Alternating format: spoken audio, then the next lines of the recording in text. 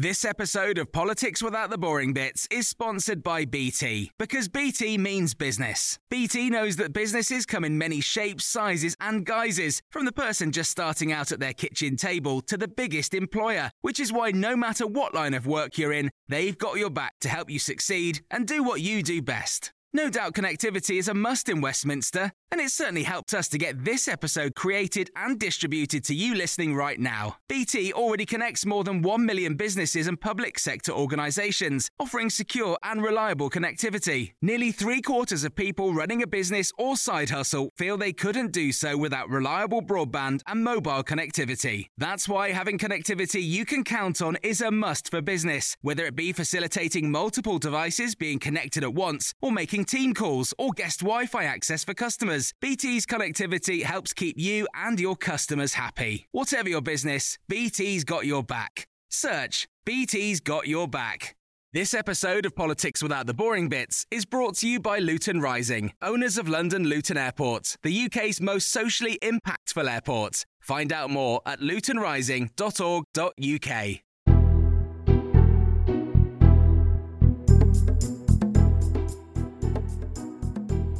Hello, this is the Red Box Podcast. I'm Matt Chorley, bringing you a bonus episode. Hope you're having a lovely Jubilee weekend, draped in flags and trifles.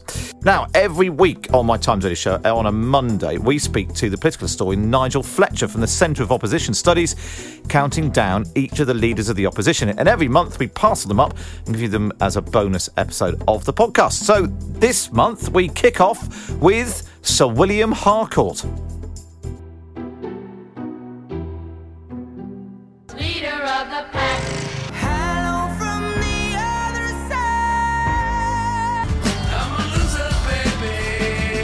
Well, it's quite a long life, so I'm going to have to sort of gabble my way through it because he's quite a significant figure from the Victorian era.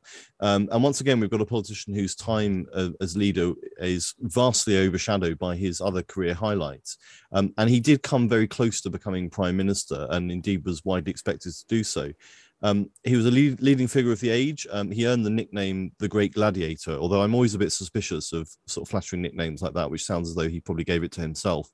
Later on in his career, he was rather more unflatteringly known as Jumbo on account of having put on considerable amounts of weight. But his grandfather was Archbishop of York, and his father was a vicar, so he came from quite a religious background.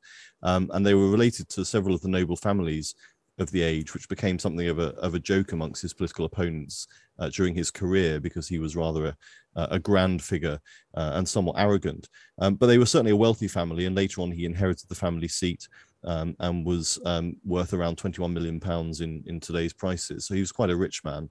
And the family were traditionally Tory. And so when he became a Liberal, that caused some tension, particularly with his brother, who had become a Conservative MP. He was educated at home and then went on to Cambridge. He was thought his father was wanting him to become a politician, but he resisted that and went into the law instead. And it was only quite late that he came into politics at the age of 40, being elected first of all as the Liberal MP for Oxford. And he joined the government of William Gladstone and was appointed, first of all, Solicitor General in his first government. And then later on, he became Home Secretary. And it's really that role, and later on as Chancellor of the Exchequer, which really made his name and why he's so well remembered today. But I must mention there was a fascinating scandal during his time as Foreign Secretary, as Home Secretary rather, when there was what was known as the Harcourt Interpellation, involving a newspaper called The Times. And in 1882, The Times published a transcript of one of his speeches that he'd made around the country, in the middle of which there appeared a very rude word, which I'm afraid I can't say on the radio, suggesting that he told the audience that he felt inclined for a bit of, well, let us say, sexual activity. And it turned out that the Times' compositors who put the plates together for printing the paper had been in dispute with the management. And one of them, who'd recently been given his notice, had inserted that rather offensive line into the middle of the article, which caused a bit of a panic at the time as they tried to recall all of the copies. Later on, there was a huge leadership battle after he'd been Chancellor of the Exchequer. He was thought to be a natural successor to Gladstone, but in the end, the party went for Lord Rosebery, who then became Prime Minister. And it's thought one of the main reasons he didn't succeed to the top job was that he was so arrogant and frankly quite rude to all his colleagues. That was the story of Sir William Harcourt. Up next, the Liberal John Spencer, 5th Earl Spencer.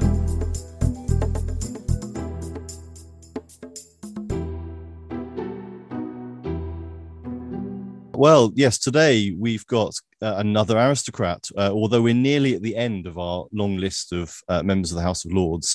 So we're getting to the point where it's always members of the House of Commons after 1910 who leader of the opposition. So this week we're looking at another John Spencer, the 5th Earl Spencer. You might remember some weeks ago we had another member of the Spencer family who later went on to be, I think, the 3rd Earl. So this is one of his descendants. And he was the Liberal leader of the opposition in the Lords in 1902 through to 1905. So we are sort of squarely into the 20th century now. And he was, we like a good nickname, so he was known as the Red Earl on account of his large red beard. And he spent a large part of his career in office as either Lord Lieutenant or Viceroy of Ireland, which put him at the centre of many of the sort of home rule debates that were raging around the time that he was active politically, alongside Gladstone, for whom that was a major issue. So that's mainly what he's remembered for in his time in government. To go back to the beginning, he was born in 1835, educated at, I'm going to pause briefly. Eton and Oxford? No, afraid not. Harrow. We had to Harrow and Cambridge. Harrow and Cambridge, there we are. Yes. That makes a nice change. Indeed, got to have a bit of diversity. This is diversity. This is early 20th century diversity. It's social mobility in action, is what it is. But he wasn't terribly academic. He seemed to take more of an interest in cricket and horse riding. And he then followed the rather familiar path of being elected to the House of Commons. Obviously, he was destined to go to the House of Lords eventually, but he was returned as the Liberal member for South Northamptonshire in 1857. But he really wasn't there very long, because later on that year, he succeeded to the title. His father died suddenly, and he became the new Earl Spencer at the age of just 22. So, as I say, he spent most of his career as a close ally of William Gladstone. He served in Ireland, and if you sort of read many of the biographies, a lot of it is taken up with those debates about home rule, where he was, as I say, a close ally and supporter of Gladstone's position on that. So he served in many of Gladstone's governments, and then he was made First Lord of the Admiralty in Gladstone's very last government, which was in 1892. But actually, having been a close ally of his, it was actually his demand for increased defence spending which finally led to Gladstone's resignation. Gladstone didn't want to accept the Navy estimates that he put forward, and Gladstone actually resigned as Prime Minister rather than accept it. So if we are to place him in history for some achievement, he was the catalyst for the final end of Gladstone's career. But the odd thing is that despite that, Gladstone rather favoured him to be his successor. And he told somebody that if he was asked for his recommendation by the Queen, he would recommend that he become Prime Minister. But Queen Victoria didn't ask. We know that Victoria didn't like Gladstone. In fact, she loathed him. And so when Gladstone resigned, she didn't ask for his advice on his successor. And so she chose Lord Rosebery instead. So we have the first instance there of our first "it could have been me" moment, where he was expected to become Prime Minister. He was a leading figure in the party at the time, and didn't. They went into opposition. Some of the leaders we've covered in the last couple of weeks were then sort of leading the party, including our friend Uncle Kim, if you remember from a few weeks ago. Ah, yes, Uncle Kim, good nickname. Indeed. Our good North Korean Earl of Kimberley. He was leader of the Liberals in the Lords until he died in 1902. And then when he died, it was Earl Spencer who then took over. He wasn't terribly enthusiastic. He wasn't a great public speaker. He was very quietly spoken and quite shy. But he was a leading figure. And so when the Conservative government fell in 1905, Balfour's government was widely expected to fall. The Conservatives in a highly unusual thing for the Conservative Party, was tearing itself apart in a sort of rows over tariff reform and so on. And so he was expected then, if the Liberals formed a government, to become Prime Minister. That was widely expected. It would have been in line with the recent number of peers who'd become Prime Minister. But just 2 months before Balfour's resignation in October 1905, Spencer suffered a very serious stroke, which removed him from the political fray. And so 2 months later, Balfour resigned, and it was the leader in the Commons, Sir Henry Campbell Bannerman, who was appointed PM instead. And he then went on to win a landslide victory in the general election the following year. So it is a significant figure in history that Earl Spencer would and probably should have become Prime Minister at that point. And instead we had Henry Campbell Bannerman. And that's, I suppose, so many things play a part in politics, but timing and luck is such a massive part of it, that he'd done all the hard yards, the cabinet jobs, the roles in Gladstone's eventual downfall, but ultimately it was his health that stopped him crossing the threshold of number 10.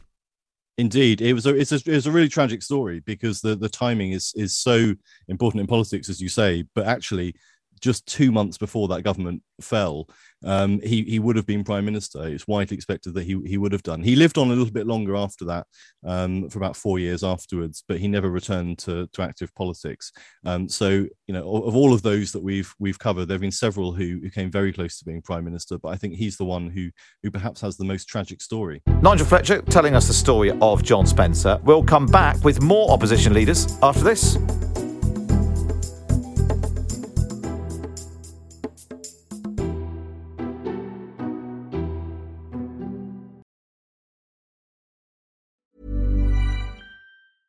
It's that time of the year. Your vacation is coming up.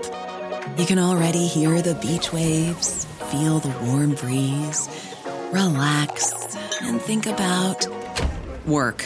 You really, really want it all to work out while you're away. Monday.com gives you and the team that peace of mind. When all work is on one platform and everyone's in sync, things just flow. Wherever you are, tap the banner to go to Monday.com. Quality sleep is essential. That's why the Sleep Number Smart Bed is designed for your ever-evolving sleep needs. Need a bed that's firmer or softer on either side? Helps you sleep at a comfortable temperature? Sleep Number Smart Beds let you individualize your comfort, so you sleep better together. J.D. Power ranks Sleep Number number 1 in customer satisfaction with mattresses purchased in-store. And now, save 50% on the Sleep Number Limited Edition Smart Bed for a limited time. For J.D. Power 2023 award information, visit jdpower.com/awards. Only at a Sleep Number store or sleepnumber.com. This episode of Politics Without the Boring Bits is brought to you by Luton Rising, owners of London Luton Airport, the UK's most socially impactful airport. Find out more at lutonrising.org.uk. Right. Well, this week we're looking at George Robinson, who was the first Marquess of Ripon. And we always talk every week about those who failed to make it to number 10 Downing Street. Well, he managed that at the moment that he was born, because he was actually born at 10 Downing Street. Oh, wow. Which is very lucky from his point of view that he was, because his father, Viscount Goderic, was serving very briefly as Prime Minister. He was only in office for 144 days. I think he was the second shortest tenure of any Prime Minister. And so he was in office, and his wife had a baby, and so he was born at 10 Downing Street. So he really sort of didn't have any more ambition to fulfill at that point. But to be on our list, we've said several times that a lot of these people have long and distinguished careers, and then a very short period that qualifies them as being a leader of the opposition. And if we jump to the sort of end and to sort of the twilight of his career, which is what qualifies him, he was actually only leader for a few months. If you remember last week, we talked about the rather tragic story of Earl Spencer, who suffered a debilitating stroke just before the Liberals returned to office in 1905. And he was expected to then become Prime Minister. But he had this stroke and was debilitated at that point.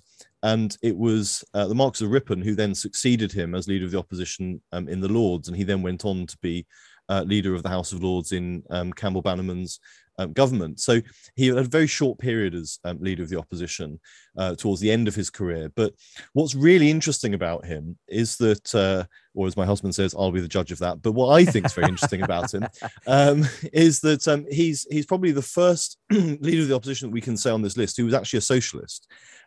He identified with Christian socialists and was a radical in politics. Of course, at the time, the Labour Party wasn't in existence when he entered politics. He was first elected to the House of Commons in 1852. So he was a liberal, but very much on the radical wing of the Liberal Party. And so throughout his career, he espoused a number of very radical causes. He was very attached to greater primary education, for example.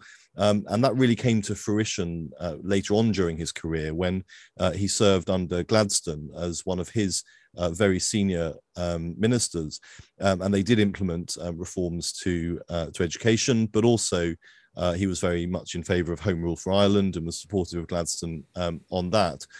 So there were a number of very sort of progressive measures. But in terms of the style of opposition, he identified himself as a progressive and as a radical, but also as somebody who took sort of the changes that he was able to get and built on them. He said that, as an incrementalist, he said in a speech that he'd pursued radical objectives throughout his career by adopting an incremental approach of taking what he could get and waiting then to get more. So he's actually an interesting case study of somebody who started in politics with very radical ideas. I say probably the first socialist we can identify in a senior position like that, but identified that the way to get those reforms was to be more incremental.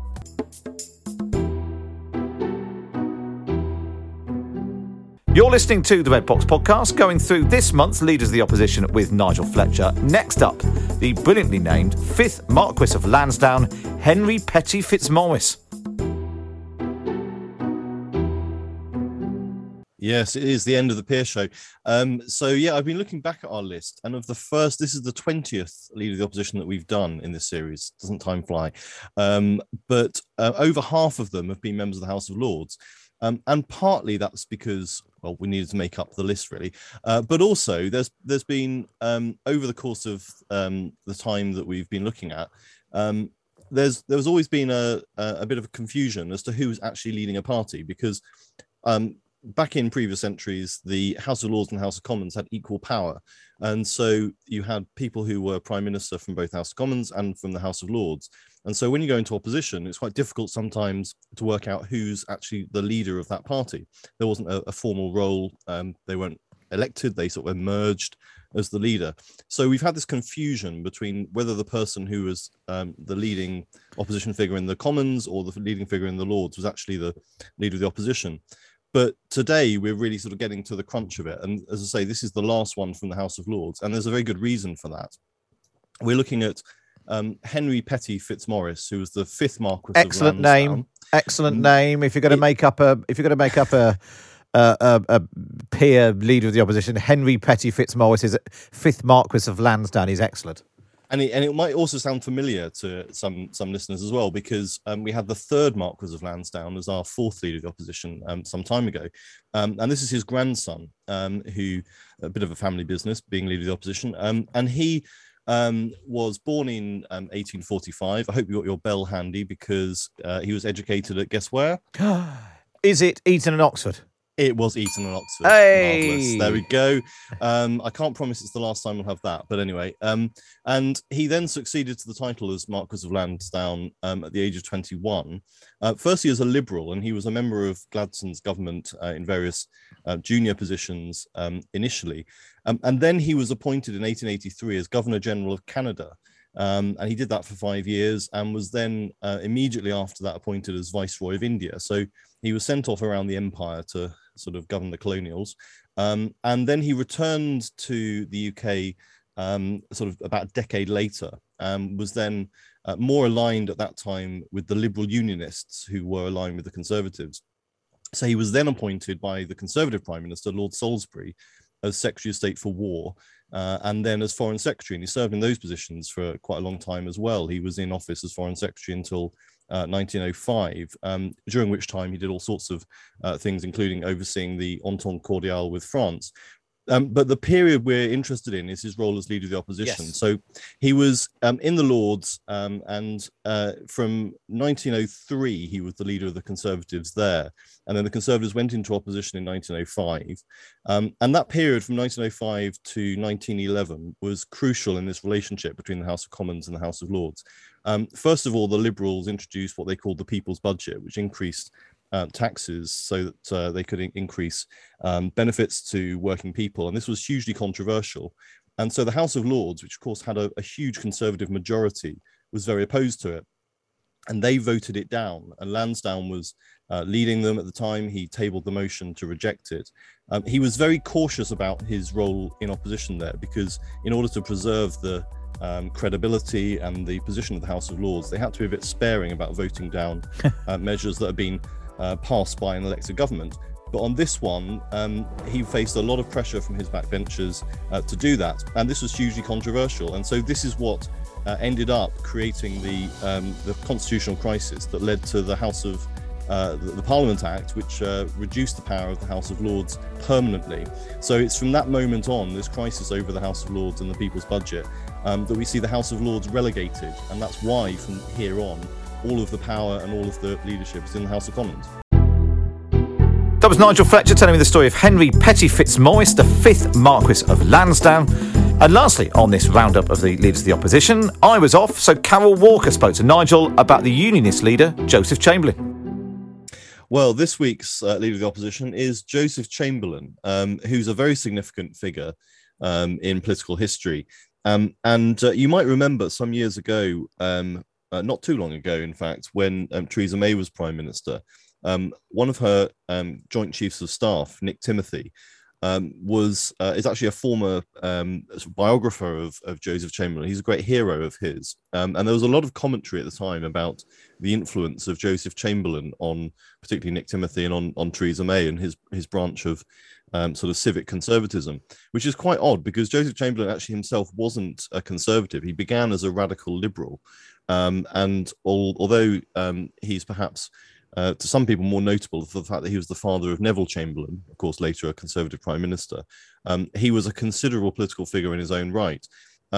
But his justification for being on our list of leaders of the opposition is a little tenuous. We've had this with a few of the others. But he was leader of the opposition. And if you look at the dates, it was between the 8th of February 1906 and the 27th of February 1906. So a very brief tenure as leader of the opposition in the House of Commons. But as with a lot of them, that belies a much more significant career. And what's unusual about him is that he made his name first of all, as a local government figure. He was mayor of Birmingham. And if you go to Birmingham now, there's memorials and statues to Chamberlain, I think Chamberlain Square. He was a very significant figure in the civic history of Birmingham. And that's where he made his name. But as I say, he was not a conservative. He began as a liberal. And he has the distinction of having by some accounts, caused a major split in both main parties of the time. He was a liberal. He was in Gladstone's government. First of all, he was president of the Board of Trade, and then served later on as president of the chair of the local government board as well. He was offered the position of Chancellor and of Foreign Secretary in the government of Lord Salisbury later on, the Conservative Prime Minister. And that came about because he split with Gladstone over the issue of Irish Home Rule. It's quite apt that we've just had Mary Robinson, the former President of Ireland, on the show. This was a major issue of the time and caused a huge split in the Liberals. And so Chamberlain, although he didn't join the Conservatives, became a liberal unionist, and that was the sort of label under which he then served for the rest of his career. So he had this gradual move towards the Conservatives, and so served not only in a liberal cabinet, but also then in a conservative one. And so that was his trajectory in his career. And then we get to this very brief period as leader of the opposition, which came about because he caused another split in the Conservative Party. As we've talked about in previous weeks, the Conservative Party is rather prone on occasion to splitting on issues, usually of sort of exports policy or imports policy, the Corn Laws in the 19th century. And then we had this huge split that happened over tariff reform. There was a big divide between those who wanted to go for what was called imperial preference, putting tariffs on imports from outside the British Empire, and those who were in favour of free trade. And Joseph Chamberlain was very much in favour of imperial preference. He was against sort of free trade in that sense, and that caused a huge split in the Conservative Party. So he split first the Liberal Party, then the Conservative Party, and then the Conservative Party. So Nigel, I mean, he was clearly a significant figure, and yes, he's very well celebrated in Birmingham, as you can see as you go around the city. What was it about him that attracted Theresa May and some of the key figures around her? Well, it's this idea of being a sort of a non-socialist progressive in a sense, I think. I mean, Nick Timothy certainly, I think, could expound on this in sort of much more eloquently than I can. But I think it's the attraction of somebody who sees the virtue of sort of a form of, as I say, of civic conservatism. In the sort of way that Disraeli for the Conservatives focused on what he called the elevation of the condition of the people. It's the idea that you don't have to be a socialist to believe in sort of progressive social measures, and that's something that he believed in. He was very opposed to socialism, and as I say, moved towards the Conservatives, but was a progressive in that sense. And of course, in Birmingham, the reason he's celebrated is because as mayor there, he oversaw quite a progressive programme. So that brings us to the end of this month's special roundup of the leaders of the opposition. We'll be back next month with Nigel Fletcher. For now, enjoy the rest of your weekend. Don't forget to subscribe wherever you get your podcasts from. This episode of Politics Without the Boring Bits is brought to you by Luton Rising, owners of London Luton Airport, the UK's most socially impactful airport. Find out more at lutonrising.org.uk. Hi, I'm Daniel, founder of Pretty Litter. Did you know cats tend to hide symptoms of sickness and pain? I learned this the hard way after losing my cat, Gingy. So I created Pretty Litter, a health monitoring litter that helps detect early signs of illness by changing colors, saving you money and potentially your cat's life. Pretty Litter is veterinarian developed, and it's the easiest way to keep tabs on your fur baby's health right at home. Go to prettylitter.com and use code ACAST for 20% off your first order and a free cat toy. Terms and conditions apply. See site for details.